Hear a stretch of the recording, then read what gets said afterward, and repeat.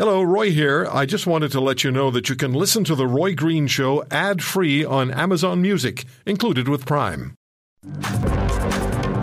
Globalnews.ca, check it out. There's this story about, and we spoke with David Aiken, chief political correspondent for Global News yesterday about this.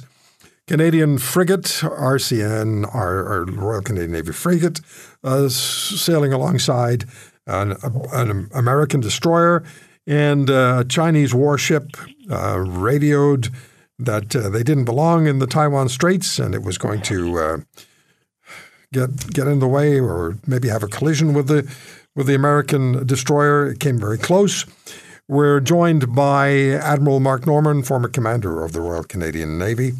Admiral, thank you very much for the time. This incident at sea, or it was ordered by Beijing, no? Well, I think you're right, Roy. I mean, nothing in the apparatus of the Chinese Communist Party happens by accident. And the captain of that Chinese ship knew exactly what they were doing. It was a very aggressive, very provocative, ultimately dangerous and unprofessional maneuver.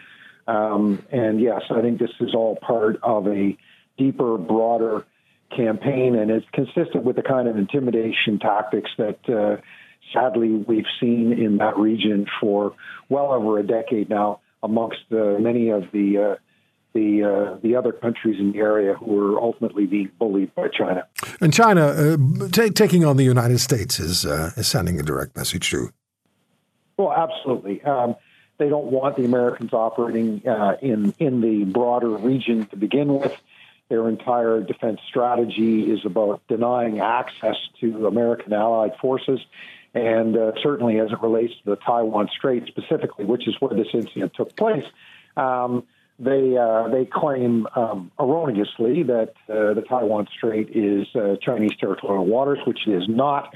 And, of course, that's their position, and that's why they're being particularly aggressive as it relates to that specific piece of water. Admiral Norman, could this be a precursor to an attack on Taiwan, testing the waters, as it were?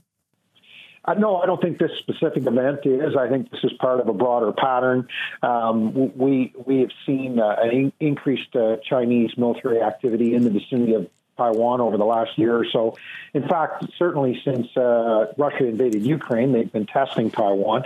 There's a number of incursions into their air defense zone and a number of related or similar activities, I guess we would describe them, at sea. So I don't think this particular event in and of itself is significant. In that context, it is significant, however, because it's a direct affront to the United States, to the allies. Canada was there witnessing the whole thing. Right. And this is all about freedom of navigation and international waters and international law. And China has their own view of how the rules should be, and the rest of the world doesn't agree. If you want to hear more, subscribe to The Roy Green Show on Apple Podcasts, Google Podcasts, Spotify, Stitcher, or wherever you find your favorites. And if you like what you hear, leave us a review and tell a friend. I'm Roy Green. Have a great weekend.